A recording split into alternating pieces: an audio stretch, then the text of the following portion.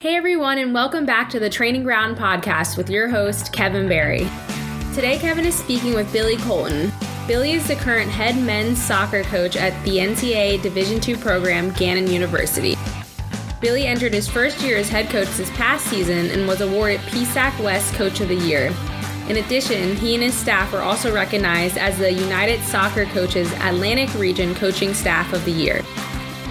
In today's episode, they'll discuss how Billy and his predecessor created a pathway for player development, how he modifies training and game plans based on performance analysis, his advice to recruits as well as international players, and his philosophy and format of preseason training. Hey Billy, appreciate you coming on today. So you just finished your first full year, right, as head coach? Yeah, so I got the head coach job. Officially, it was August 1st, 2019. When did Mickey come along? Was he there when you got the head position, or was he always there with Dale? No, as well? I hired Mickey as my assistant like 2 weeks later. Okay. So it's you, him, and does Danny help you out as well? Yeah, Danny's an assistant coach for both the men's and the women's team. Okay. But he does all the strength and conditioning, Yeah. the warm-ups, the recovery sessions, everything like that, and the goalkeepers. Yeah. Oh, I forgot about the goalkeepers. Yeah, that's a good show. Yeah, How many keepers do you have between the two teams then? We have 6. Well, it justifies his position there, really, doesn't it? But yeah, between both programs as well, there's a lot for him to do. How did you start the development program? Was that Dale's initiative, or did it come from administration? Or That was Dale, because he started at Mercyhurst years before, so he could then get Nanad in as a full-time assistant. Mm-hmm. And then I don't know if it was when he was interviewing at Gannon or when he first started at Gannon that he floated the idea. Yeah. But it was a similar sort of process. Mm-hmm. So what's, well, obviously it might change a little bit in the next couple of weeks or months, but what's your team size between, or roster size between both teams?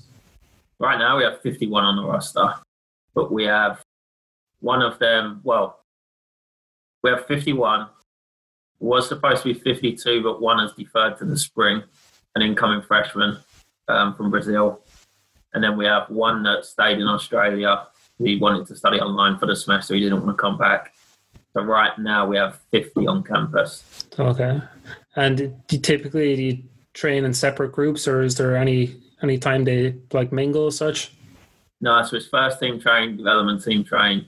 There's 2 different sessions, but then at times we'll bring development team players up if they're doing well to practice with the first team and see how they get on. Sometimes they stay there, sometimes they end up going back down. Yeah. And then more so after games during the season, if some first team players didn't get many minutes in the game the day before and we're just in a recovery session, they'd ask to practice with the development team so they can stay sharp and fit and get their touches. Yeah. For the development team, do you have scheduled games that they'll play throughout the year, or just? Yeah, so we schedule between 12 and 14 games. So they get plenty of time to play and to shine as well. Yeah. Say a freshman comes in and they're initially on the development squad. What's that conversation like, or how do you set them up for long-term success? I prefer to make everyone aware of where they're at from the start, because I find it makes it a lot easier than when they come in. If you just say you're on the roster and then they get here and find out they're on a second team or whatever, it's not going to be too easy. So I'd tell kids coming in, I think you'll be on the development team, or you will be on the development team to start with. And then I always give them 3 examples. We had one boy who just graduated in May, and he ended up being on the development team all 4 years. He never made the jump up. We had one boy who was on the development team for 2 years. His junior year, he played quite a bit in the first team, but he made the jump up. And then his senior year, he got scholarship money and he's played every game except one and was an academic All-American. Started every game except one. Yeah.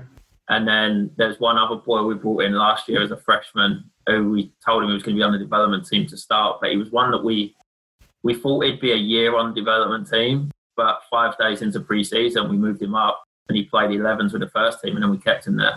Yeah. So it's it is fluid. It's very fluid. You do get your chance if you've proven it, but sometimes they think that it's one good session and then they should be moving up. They don't understand that it's a week or 2 weeks and a few good performances in a row to get the chance to move up. Yeah, no, that makes sense. Do you know of any other programs in the area that are going with that type of system with a development squad, or like you said? There's a lot in Division 2 now. Mercia, Walsh, John Carroll, Notre Dame have it to a degree, Charleston. They're just the ones off the top of my head, but I think there's a good number that are doing it. Yeah, that's interesting, because I think it was, well, you were already graduated from Mercyhurst, so I think it was maybe junior year or senior year when we started at Mercyhurst, and now, like you said, you have it, and a lot of other programs do as well. Yeah, it does work well as a feeder system, and even bringing people back from injuries, they can get half hour in a development team game, and basically like having a reserve team back home. Yeah. Well, I think it's especially helpful too when, with the current format of season, with playing 2-3 games a week as well. It's recovery and having a full squad is important, especially when you get to nationals. Yeah, it does, because as well at times, it's like for them players that are sort of on the bubble and not playing much in the first team, but they're in the first team squad.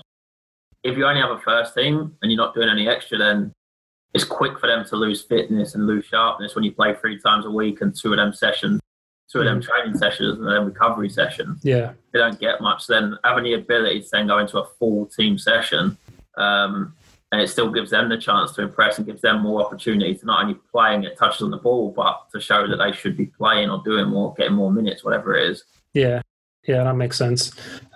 What's your thought on the initial plan for spring with playing a modified season? I mean, at this point, we just want to play anything we can. The more games, the better in my eyes. I personally disagreed with the 50% model that they was putting out there. I think we should be looking to play as much as we can. But that's just my opinion. Yeah, I think a lot of it is still to be determined. Like, honestly, we don't really know what January is going to be like, if we're honest. Yeah, things are going to change so much between now and then anyway. Yeah. Just we were talking about training and breaking down. I know from online that you're a big proponent to using data and technology and like real world examples in your training. Can you give us an example of something like that? And then also, how did you start getting into it? Ollie Gage, didn't you? Mm-hmm. So Ollie's the head of recruitment and data analysis for the entire Canadian National League. Before that, he was at Houston Dynamos, and before that, he won a national championships with Virginia in that position. So just talking to him a lot first got me intrigued by and interested. Then I took these few coaching courses that he does online. And I love it because you can't argue with it. You can't argue with the stats and the facts. Obviously, there's some stuff that's subjective, but the stuff that he does and that we talk about is pure numbers that has evidence that backs up what he says as well. So that was how I first started getting into it. And then I always knew we wanted to do more. So when I got the job, that was one of the first things we invested in. Ollie actually came down and did a presentation to the team and talked through it. And he spent 2 days with me and Mickey. And we developed a set of metrics that we wanted to measure from every game based on how we wanted to play. And then the metrics was as simple as putting numbers into an Excel spreadsheet, which just from watching the game back, which we would be doing anyway. So it's just a case of taking some numbers down. Then we put that in the spreadsheet and it shows us how we performed in that game for them principles. And then it also went into a season-long one that showed us how we performed in each individual game next to each other. So then when you're looking at the season-long one and you see numbers are down for something for 2 or 3 games in a row, that is a clear signal that you need to work on that in training again. That it's either not working or it's just been forgotten. And it's the perfect way of sometimes things slip through the cracks and you don't always realise that things ain't working as much as you want them to. But as soon as you see the numbers, then you know you need to work on it again, or you know that it's working well and you can maybe focus on somewhere else. So that's how we really used it. Yeah, that's really interesting. It almost seems like your approach is to focus more on your own tactics versus, who you're playing as well. Not that you won't focus on who you're playing, but kind of work towards your own advantages or positive traits for certain players you have. Yeah, there's a lot. It's hard, obviously, because in professionals, they have so much free time to work on everything and anything they want. Whereas we're trying to manage some kids taking 6 classes and, some kids in their senior years that are taking important classes that ain't your 100 level and that are very time consuming. Mm-hmm. So trying to balance, sometimes I think less is more in terms of just giving them a few things to understand and a few things they need to focus on and getting them exactly right, compared to give them so much information that they can't take it all in. Yeah. We do some work on the opposition, but the opposition work is mainly me breaking down a game and sending maybe 10 to 15 clips that they watch by themselves when they're ready, but before the next training session. So we can talk about it at training. We'll talk about the opposition, but we'll focus more on getting our own performance right, because we have confidence that if we get our own performance right, we'll win the game. It's interesting to just see in the last 6 to 10 years how much has changed. Because, when we were playing, there was none of that really. We barely even had our games videoed. Yeah. When I came out as a freshman, believe you were in your senior year, Ollie was in his senior year, and it seemed like you were, some of the first people to make the trip over to America. I didn't know too many people older than you guys, to be honest. If you had any advice for someone now, say it's 16, 17, 18-year-old in England, Ireland, or anywhere outside of America, what advice would you give them? Get as much footage as you can. Break it down into highlights and have a 90-minute game ready to send as well, because obviously most coaches are going to rely on that heavily to recruit you. Be humble and open. We get a good amount of kids that start emailing us in March, April time, I'd say, looking for sometimes big scholarship dollars. And the reason they're emailing us that late is because they don't understand the system. They think it's Division 1 or nothing. Then they don't get the offer they want at Division 1. So it's like, oh, now I'll try Division 2. I'll surely get something there.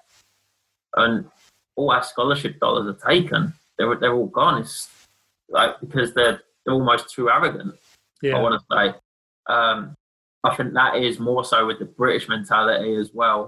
I think we are an arrogant country, so to speak, and not everyone back home understands the level out here and what it's got to now. I'd talk to as many colleges as possible, get your name out there, be specific with your emails. There's nothing worse than I won't respond to an email that I see has been sent to 200 coaches. Yeah. And, in them emails, it often says something like, I've been researching your university and I really want to play for you. Well, no, you don't. You've not done anything. There's no school name or there's nothing of that. Really. There's nothing to make me want to come and talk to you. Mm-hmm. And then at the same time, when you do talk to a coach, be prepared, be organised, have your research, know about the school, know about the college. Don't ask stupid questions like, what was your record last year? That's easy to find on the website. Yeah. Again, that's one you get quite often. We had a kid come in, he's like, you're Division 2, right? He's driven 2 hours here and he doesn't even know, he wasn't even 100% sure what division we was in. Not exactly. Yeah, quick search online, In the car, you could have Googled that and it was done. But, it's the same thing for the kids back home as well, or any kid anywhere that wants to go. There's so many people now that want to come that you have to stand out. You have to, you could be the greatest player in the world, but if you don't know anything about the school you're talking to or anything, then why is the coach going to want you when he's got someone else right there in his inbox? In the height of it, we probably get anywhere from 50 to 100 emails a week from players and kids who want to come, and that's just to us. So yeah, I get emails myself actually as strength and conditioning coach a lot of time. Yeah, so it's mostly for football, but they do come true. You've obviously had a lot of success yourself in your playing days, but were you surprised when you came over of, like you said, what the standard was like across either NCAA or NPSL at the time? Yeah, I think the standard was higher than probably what I expected it as well. But the standard of everything out there, I think, is higher in some terms. The facilities obviously are unbelievable when you drive past the high school and see they have a massive stadium and they have everything you could ever want compared to back home where you're playing on a grass field that's not been cut in 3 weeks. So the facilities is a really big plus out here. And then I just think the standard has gone up massively every year as the game's grown, and you see more kids playing it now compared to maybe other sports. And it's just good to see. It's good to see the game growing. Yeah. I referee college soccer games, and I started this past season. It was my second year, but I've probably done 35, 40 games. And even in those 2 years, it does seem to have changed, for the better. Yeah. Would you have any advice? I did get a Twitter message yesterday from someone we know. They were asking any advice specifically for a coach that wants to come out to America to work specifically with soccer. I think it's really hard to come out as a coach and think you're going to get straight into a college job, because you can have all the qualifications in the world, but if you don't know the college system and the NCAA rules, it's going to be really, really hard for someone to take a punt on you without you having some sort of in of knowing someone and, them having a reason to blindly take you. Yeah. I think you have to be prepared to come out and basically do your graft, come out and coach kids and make some connections. You can only sometimes get them on 6-month or 9-month work visas, but come out, do your graft, get to know the system as much as you can, and then put yourself in a position where you are a lot more hireable. Yeah. Where you know what you're doing, you can have your impact on a program. I know personally as a head coach now, unless I knew someone and knew why I was taking them, there's no way I would hire someone from abroad that hadn't played in the college system over here, because it's just so different. It's so unique, yeah, compared to a regular, 9-10 month season at home. And if you think about it, any college job, not just soccer, any coaching college job, the percentage of work that is actually done on the field is so small compared to everything else, with compliance and monitoring grades and being organised paperwork-wise and recruiting. The actual work on the field is just a small part of it. You'd spend 8 hours in the office. During the season, last year, I would normally go in the office about 9 to 10 o'clock. We'd practice at 5:45. Development team finished at 8 o'clock, and then I'd go home after that. You're in for 11 hours, and only 2.5 hours that was actually on the field. And that was pretty much every day. Can you speak a little bit more to that? Just as you're the first collegiate coach that I have had on the podcast, can you talk a little bit about the format of fall, and then, what your goals are for off-season from spring, for example?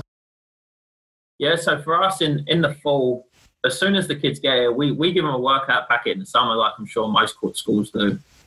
And we encourage them coming as fit as possible, because if you don't, there's someone else that's going to jump above you right away. Because we do some fitness work, but we don't do like a 2-miler or a bleep test, nothing like that. What's the point? You get 17 days of pre-season before your first game. If you're not focusing on ball work from the start, then you're already behind the 8 ball. So if they don't come in fit, that's on them. That's not on us to get them fit. So then we get straight into the ball work. We get ready. We video all our games. We video our pre-season games, and we'll work on breaking them down for team shape specifically very early.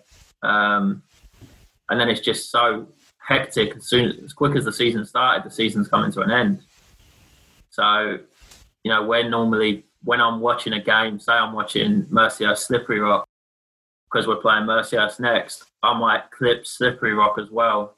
So I've already got it done.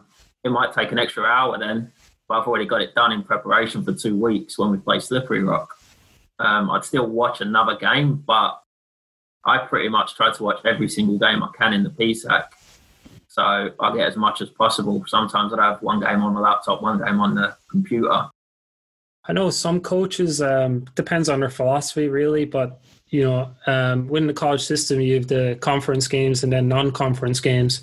Do you treat them any differently, or do you go out, with full intentions to win every game, or play some development players when you can?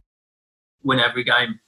The next game should be our best performance, and the next game should be another win every time. No one gets any minutes for free, because I don't believe in that. I don't think that's fair. Especially when you got seniors who it's their last year, then they want to play every minute of every game, and why shouldn't they?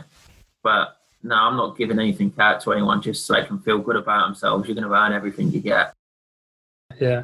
I'm not 100% sure, but I would think you're probably one of the younger coaches in Division 2 soccer as a head coach.